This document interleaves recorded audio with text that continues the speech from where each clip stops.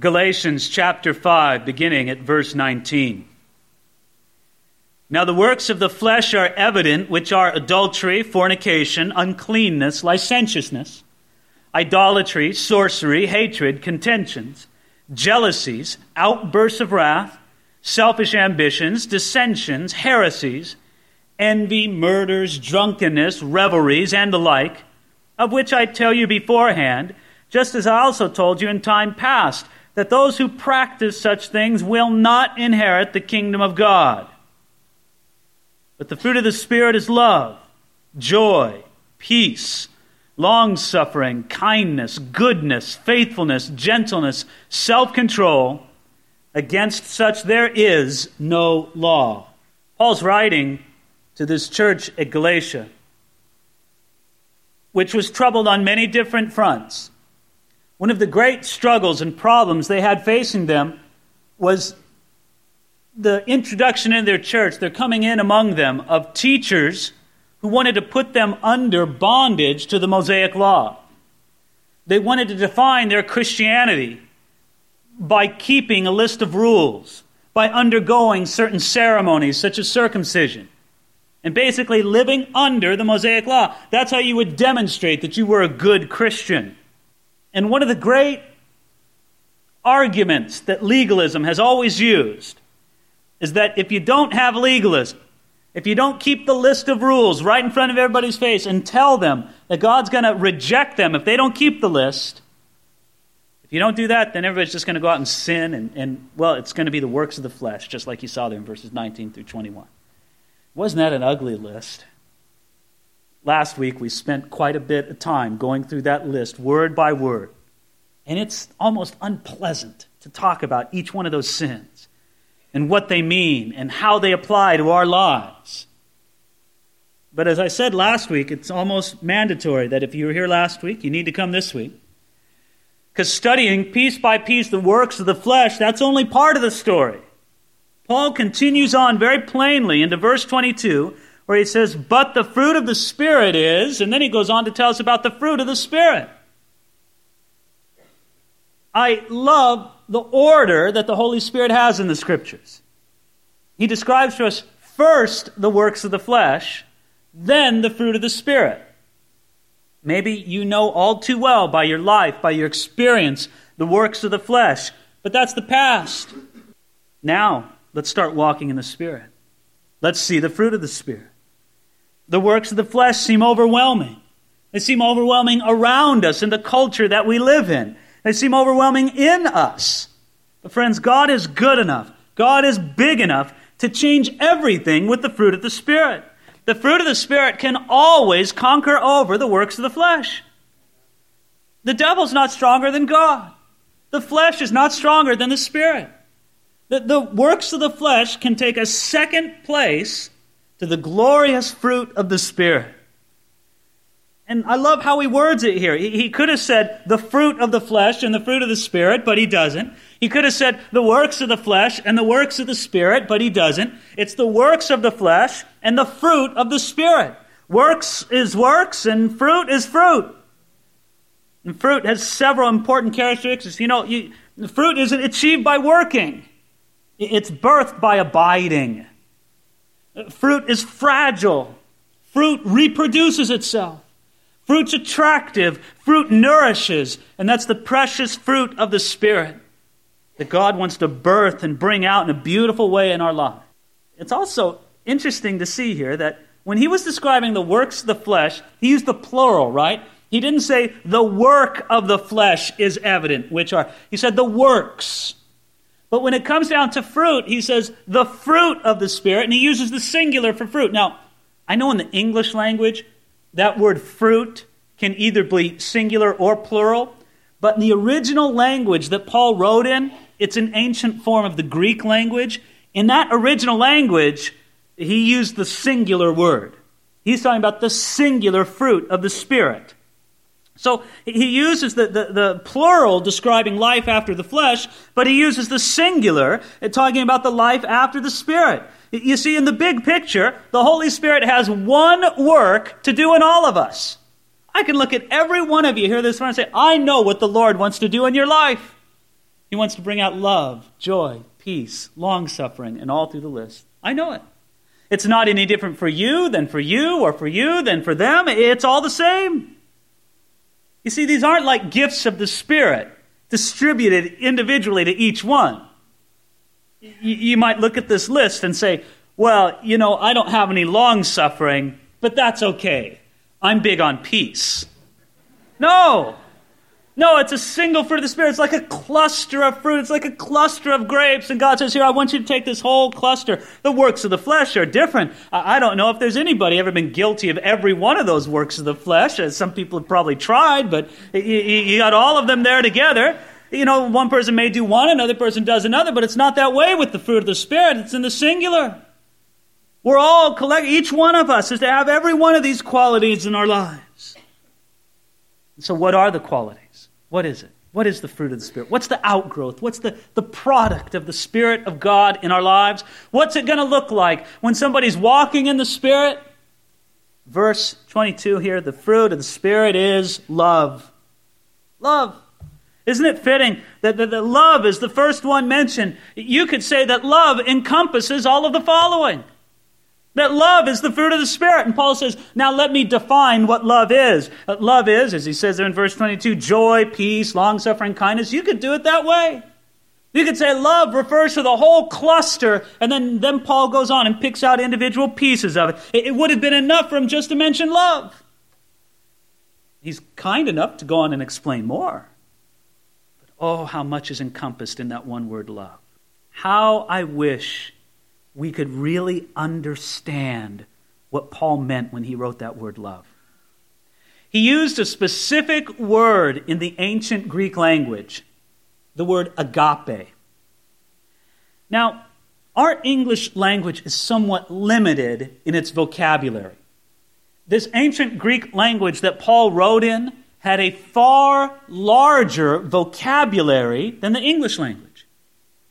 Whereas we use one word for love to apply to a lot of different things. I love my friends. I love my wife. I love a double-double from In-N-Out.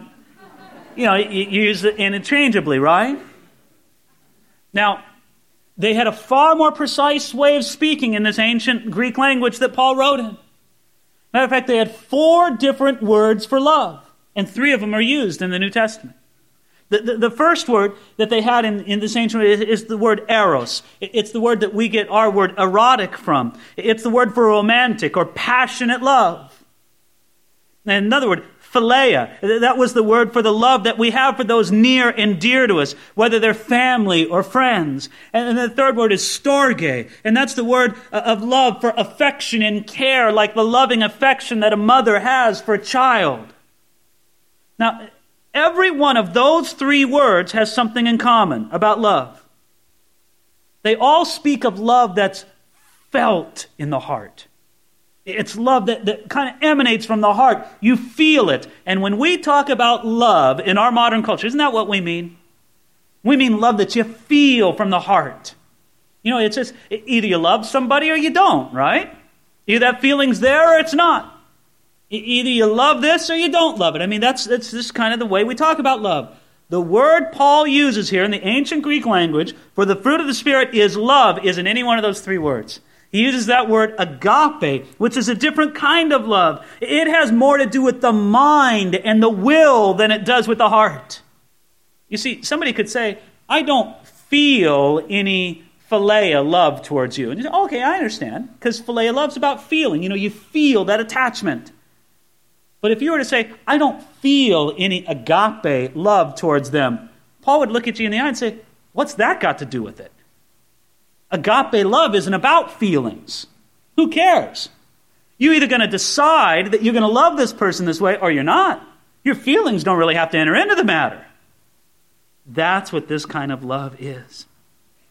William Barclay, a great Greek scholar, wrote this. He says, agape love means unconquerable benevolence. It means that no matter what a man may do to us by way of insult or injury or humiliation, we will never seek anything else but his highest good. It is therefore a feeling of the mind as much as the heart. So you see where you've had your struggle in your Christian life? Somebody mistreats you, and you've been trying to conjure up warm feelings towards them. Why? Don't even worry about the warm feelings. Act in a loving way towards them. Decide to act in a loving way. When you make this love a slave to the warm feelings in your heart, you're always going to be limited in your ability to love, aren't you? But when you say, no, my warm feelings don't even matter, I'm going to decide to act in a loving way. And friends, isn't that a love of the Spirit? You see, it's above and beyond natural affection. Natural affection works that way, right? You love me, I love you, right? It works together. It's easy to love the people that we love. It's easy to love the people who love us. But this kind of love, it's beyond natural affection. It's beyond loyalty to blood or to family. It's loving people who aren't easy to love. It's loving people that you don't even like, but you love them. That's agape love. Friends, doesn't that change the way we think about things? You get angry because somebody's treating you badly. And then you think about what you can do to set them straight, to get them right in the matter, right? Well, just remember this text. The fruit of the Spirit is what? It's love. You say, but wait a minute, you don't know how they treated me. It was just shameful how they treated me. Well, of course it was shameful. And that's why you shouldn't imitate it. No, instead, don't return evil for evil, but give blessing instead. Why? Because the fruit of the Spirit is what? It's love. And isn't it beautiful, too? When we understand this, we understand that the works of the flesh that we read in verses 19, 20, and 21, the works of the flesh are all a violation of this particular fruit of the Spirit. I mean, every one of the works of the flesh is a violation or a perversion of this great love. He reads off adultery, fornication, uncleanness, licentiousness. Those are counterfeits of love, right? They masquerade as love, but nobody operating in true love ever committed those sins. They used to have idolatry and sorcery. Those are counterfeits of love to God. You don't really love God when you're seeking Him in idolatrous ways. You have all those interpersonal sins that he mentioned, hatred, contentions, heresies, envies, all the rest. Those are all opposites of love, right? They're contradictory to love. Then you have the sad case in verse 21 of drunkenness and revelries. Aren't those sad attempts to fill the void that only love can fill? You see, friends, it all comes back to this. The fruit of the Spirit is love. Now, God knows we need more of a detailed description, even though that should be enough. And so he goes on to explain. He also says that the fruit of the Spirit, verse 22, is joy. Do you really believe that? That the fruit of the Holy Spirit in your life is joy. I say, do you believe it? Because I think one of the greatest marketing strategies ever employed has been to position the kingdom of Satan as the place where the fun is, and the kingdom of God as the place of gloom and misery. You got it. Satan knows what he's doing with marketing strategy, I'll tell you that. He knows how to spin this web to make people think this. But the fruit of the Spirit isn't gloom. The fruit of the Spirit is joy. And it's a joy of the Spirit. It's a higher joy than you can get just from a fun day at Disneyland or a wonderful set of circumstances or a series of fun events. No, it's a joy that can abide and remain. It's a joy that's there even when the circumstances are terrible. And Paul knew this kind of joy. I think of Paul in the Philippian prison. Remember that? He's in a dungeon, in a hole in the ground. His feet and his hands are enchained. He's probably in a painful position. And at midnight, he and Titus decide to do what? They start singing praises to God. God sent an earthquake and freed them from their shackles. And it was a beautiful thing. But Paul was singing before the earthquake. That was a joy that was a fruit of the Spirit. Anybody can have joy when everything's going great. This joy that he talks about, this is a fruit of the Spirit. Not only that, take a look at the next word. The fruit of the Spirit is peace. Now that means peace with God, and it means peace with people, and I think it means peace inside of us too. And it's a positive peace. It's filled with blessing and goodness. A lot of times we use the word peace in the sense of just being an absence of fighting. That's not the way the Bible uses it. When the Bible uses the word peace, it means a positive good. And it's a peace of the Spirit that Paul talks about here. A peace higher than what comes just when everything's calm and settled. As Paul said in Philippians, it's a peace of God which surpasses all understanding. Fruit of the Spirit is love, joy, peace. But it's also about how we treat other people, right? And that's long-suffering. That's a tough one, isn't it? You know what long-suffering is? It means that you're not quickly annoyed or irritated with other people. That you've got a thick skin. It takes more than the slightest offense or irritation to make you lash out. No, you have love, you have joy, and you have peace over a long period of time, even when people annoy you. It's not easy, is it? That's a work of the Spirit of God, isn't it? That's the kind of quality that enables a person to bear adversity, to bear injury, to bear insults, and makes them patient with other people. I think Satan knows that this is a tough thing for us, and so Satan specializes in grinding us down over a period of time. You may be settled right. You may be the most walkingest in the spiritist person among us here this morning. Everybody's going, wow. Well, how quick does it take you to get you out of that? Where's the long suffering? Can you suffer long with other people, or do you have that short fuse? Now, here's the great foundation for long suffering in our life. God's long suffering towards us. Some people don't think that God has long suffering. They have the wrong picture in their eye. They serve the God of the really thin skin. No, my friends, God loves you. He's long-suffering towards you. He's patient and merciful towards you. You may feel that you've done God 1,000 wrongs this morning. He's ready to receive you with open arms. He just stands for you and says, I'm long-suffering towards you. Goes on, verse 22, the fruit of the Spirit, love, joy, peace, long-suffering. Then he lists two that I'll read together because they're really linked together. Kindness and goodness. And that's just what they mean. To be kind, to be good. When somebody's walking in the Spirit, when they have the fruit of the Spirit coming out of their lives, you look at their lives and there's a kindness there, there's a goodness there. The idea there is of a generosity, of a helpfulness, of someone who gives out to others. When you're kind to others, when you're good to others, do you know what it means? It means you don't walk around just thinking of yourself all the time. You're thinking about them. If you're all absorbed in your own life and your own problems, somebody's walking along and they drop something, you don't even notice. You don't kindly help them. You don't do a good thing towards them and help them. You're so engrossed in your own problems. What do you have time for them for? But when you take your eyes off yourself and live an others-centered life like Jesus did, then your life can be filled with kindness and be filled with goodness, and that's a fruit of the Spirit that the Lord wants to work in your life. Was there ever a person who walked this earth who was more kind and who was more good than Jesus Christ?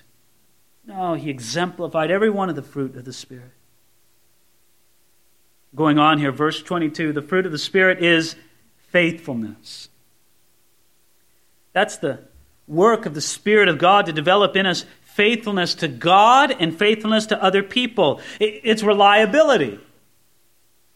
You can trust God. You can rely on God. Can God rely on you? Can God trust you? Can other people trust you? Can you be as faithful as the sunrise and the sunset? People just know you're there. That's faithfulness. That's a work of the Spirit of God. Goes now on to verse 23 where he mentions gentleness. That's a precious word. In the original language, some of your translations may have the word meekness, because really that's the idea there. It's the word having the idea of a teachable heart, someone who doesn't have an attitude of superiority over others. They're not out demanding their own rights. Now, it's not timidity. It's not passiveness. It's the kind of person who knows when to make the stand and when not to make the stand, when to let it go. They're always angry at the right time and never angry at the wrong time. That's gentleness. That's meekness. That's the kind of heart, the kind of spirit that doesn't walk around with a chip on its shoulder, demanding its proper respect from other people. They must give me my proper respect. I don't know if we'd really like it if we got our proper respect, to tell you the truth. If God were to give us our proper respect, I think it would get very hot all of a sudden. No. Friends, we need to remember the gentleness, the meekness of Jesus Christ. Not out there self-promoting, demanding his own way, demanding his own rights, but simply with the wonderful, loving authority of God living his life. Then finally, he says, verse 23 in this list of the fruit of the Spirit, self-control. And the world knows something of self-control, doesn't it? I mean, at the turn of the year, everybody goes to the gym, everybody goes on the diets, you got the athlete, he punishes his body, he works out very hard. But the self-control that the world knows is almost always self-focused. It's self-control in a selfish way. I'll sacrifice this so I can have this greater glory. Now, I believe that the Lord wants to give us at least that much self-control, but even go beyond that to give us a self-control that operates for the good of other people.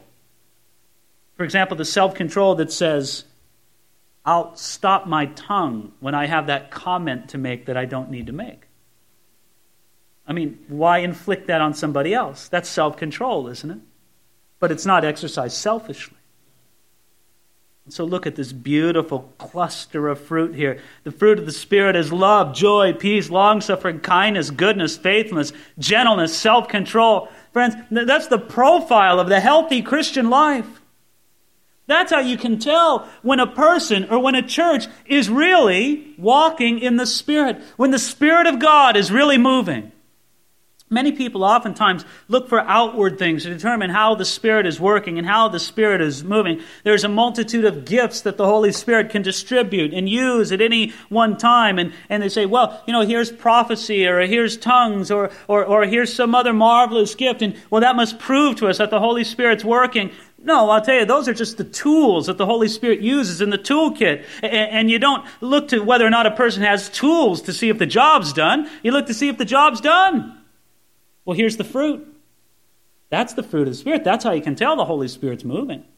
That's how you can tell someone's filled with the Spirit and walking in the Spirit. You look at their life and, well, here's the fruit of the Spirit. This is it. This is what the Holy Spirit wants to produce in us, through us. What's beautiful is it all comes around, keeps coming back to Jesus, doesn't it? As you want to describe Jesus, well, what kind of man was Jesus? He was a man filled with love, joy, peace, long-suffering, kindness, goodness, faithfulness, gentleness, and self-control. Haven't you just given a beautiful description of Jesus? Now, if somebody were to say, what kind of person are you? Could those same words be used to describe you? The Holy Spirit wants to develop that in your life. He wants these words to come to people's mind when others describe you. He wants this to be the fruit out of your life. It can happen. You look at this and you shake your head saying, no. I'm more back in the works of the flesh than I am here in the fruit of the Spirit. God wants to change that, doesn't he? God wants to do a work by his word, through his Spirit in your life. Have a beautiful harvest of this fruit of the Spirit. You know why? Because, well, look at it there, verse 23. Against such there is no law. You want to fulfill the law? Then let the Holy Spirit work his fruit through you. Do you have to wave the 10 Commandments in front of somebody whose life is marked by all these things? No. They're living it already. It's flowing out of their life.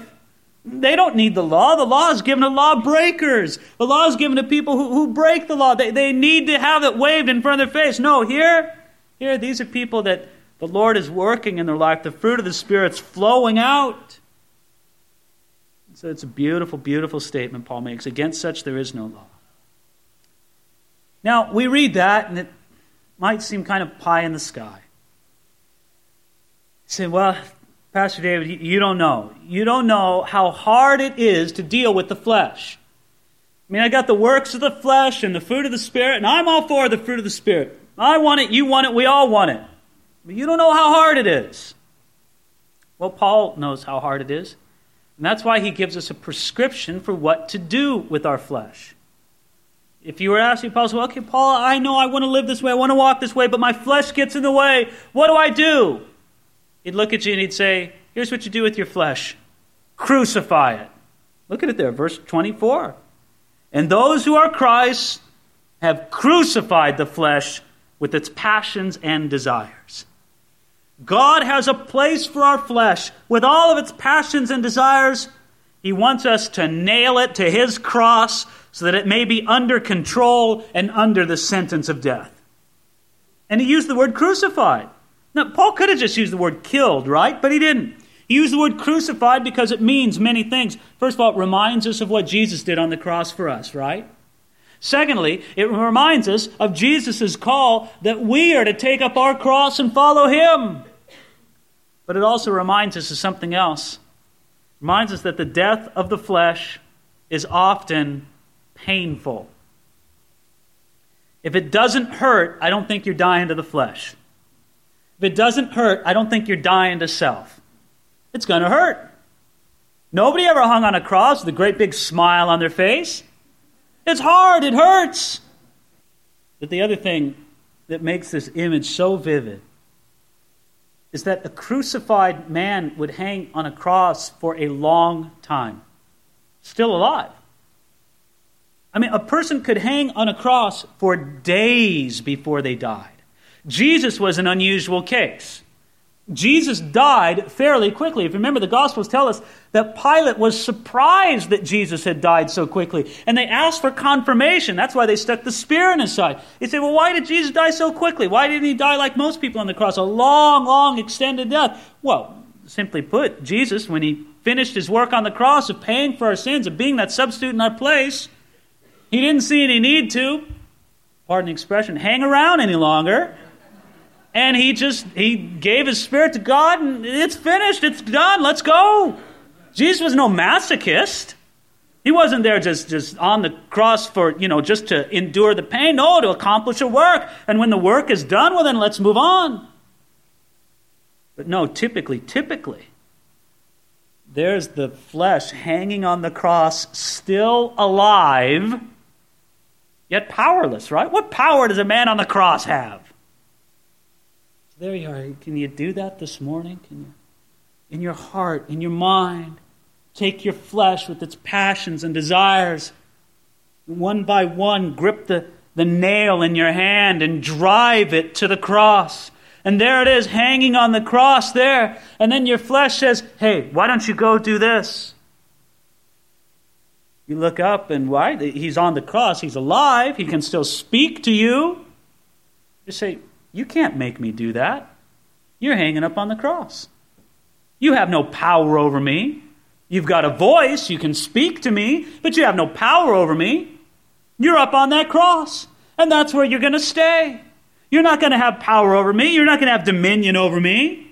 No, He's nailed to the cross. He's alive, hanging there, yet powerless over us.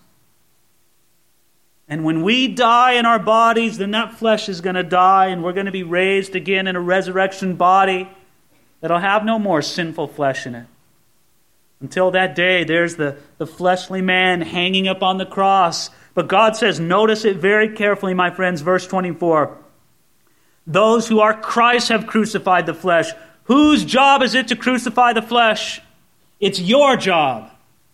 This very definitely speaks of something that the believer does. Now, the believer doesn't do it apart from God. The believer doesn't do it, without the empowering and the working of God. But if you're just standing around saying, okay, Lord, anytime you want to, crucify the flesh in me, He's saying, no, this is something you decide to do in the cooperation of your will with my will. Let's do it. Let's crucify the flesh. And you notice it here, it says in verse 24, with its passions and desires. Friends, do you realize the liberty in this? That in Jesus Christ, you can live above the passions and the desires of your flesh. We all know the sinful flesh inside of us has passions, it has desires, but we don't need to be enslaved to them. The resources for us are there in Jesus Christ. We can look to Him. We can see our life in Him.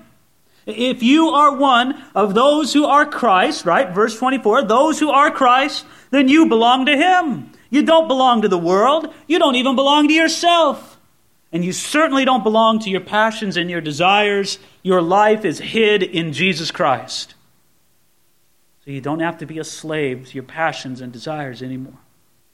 You know what we do with people who are totally given over to the passions and the desires of their flesh? We're totally enslaved. We lock them up in jail.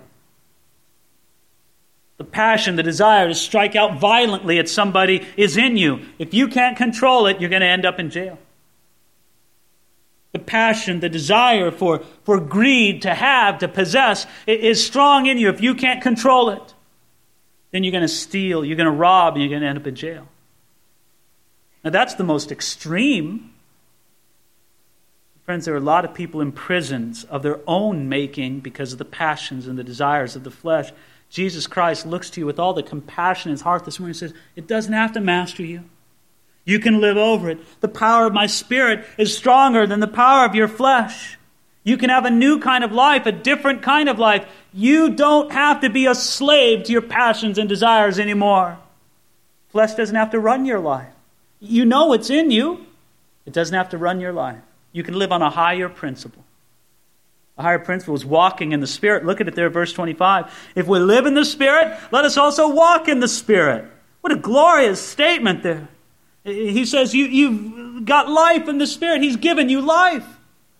If right now today you've given your life to Jesus Christ, you have life in the Spirit of God, then the Lord looks and says, okay, I've given you life by my Spirit. Now I want you to walk in the Spirit. Why, it would just be bad manners. It'd be rude of us to say, Lord, give me the life of the Spirit, but I don't want to walk in the Spirit. Just give me the life. No, he says, have the Spirit, walk in the Spirit. And the specific word he uses there means to be in line with, to walk in line with. He's saying keep in step with the Spirit. Friends, that's what the Lord wants you to do this morning. He's following, right? Giving you the path. You keep in step with the Spirit. Follow after Him. And I think it's wonderful how he concludes there in verse 26. Did you notice that? Here's like a dangerous result, or potential result, I should say. He says, let us not become conceited, provoking one another, envying one another. Don't you see here how the devil loves to work in this? You have some child of God finally walking in the Spirit. Isn't it glorious? The fruit of the Spirit's beginning to bud in their life. And you can see it there. There's love, joy, and peace. And I saw some long-suffering there. Whoa, there's some gentleness. It's just beautiful. They're walking in the Spirit. The fruit of the Spirit's there. Then the devil comes along and tempts them to become conceited about it. Soon, they're pretty much sure that they're always right and everybody else is always wrong. After all, I walk in the Spirit, brother. And so you become conceited. Conceited simply means that you're always sure that you're right. And by extension, anybody disagrees with you, well, they must be wrong. When you have that conceited kind of attitude, it comes in you gradually. That's why Paul says, verse 26, let us not become conceited. It's something you grow into subtly. But no, if you're conceited, there's trouble there. You're going to be, number one, you're going to be provoking one another. Why?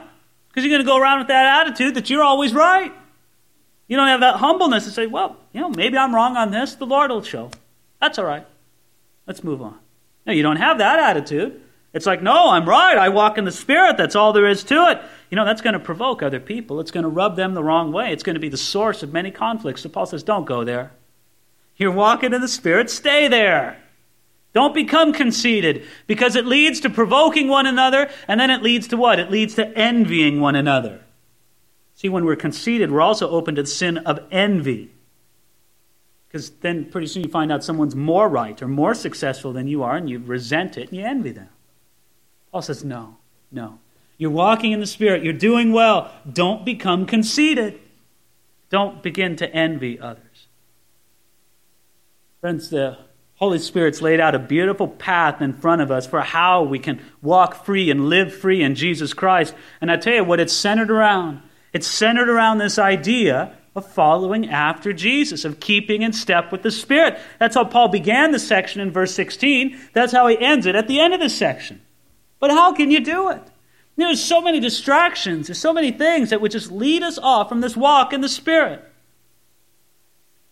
Well, last week, a man in our church family suggested to me a wonderful illustration of this, as something that he had seen, of dog training. And there's this final aspect of this training of these dogs. They would sit the dog out in the open field and tell him to sit down and to stay, and the dog would do that. Then what they would do is they would try to deliberately distract the dog. And for the final distraction, what they would do is they would send out scores, maybe even 100 rabbits out into the empty field. Rabbits scurrying everywhere. And what dog cannot resist chasing around a rabbit? The dog just stayed there motionless. What self-control? You say, man, I wish I had as much fruit of the Spirit as that dog did. Wow, I mean, just sitting there. It's amazing. What amazing self-control. Every fiber of that dog's being wants to run off and chase those rabbits. And, well, how is he not doing it? He said it's very simple. If you looked at the dog, what the dog did was the dog just kept his eyes focused on the master. The master just kept his eyes focused there on the dog. Eyes focused in the right place. The distractions just didn't matter so much. Because the dog kept that eye contact, the focus upon the master. Friends, you do that. You fix your eyes on Jesus. Suddenly it becomes a lot easier to walk in the Spirit. The fruit of the Spirit begins to be evident in your life. You're not running after the distractions of the works of the flesh, but it's essential that you keep your eyes on Jesus, on the Master. Let him do that work in you. Maybe this is a morning for some of you, a turning point for you. Maybe you never really yielded or surrendered your life to Jesus Christ the way you should. But you want this to be different. You want God to do this work in your life. This could be your morning to make this kind of decision for Jesus Christ. So you'll have the opportunity. You can come to him right now in the quiet place of your own heart and give him your life. So let's pray and ask God to do this work in us.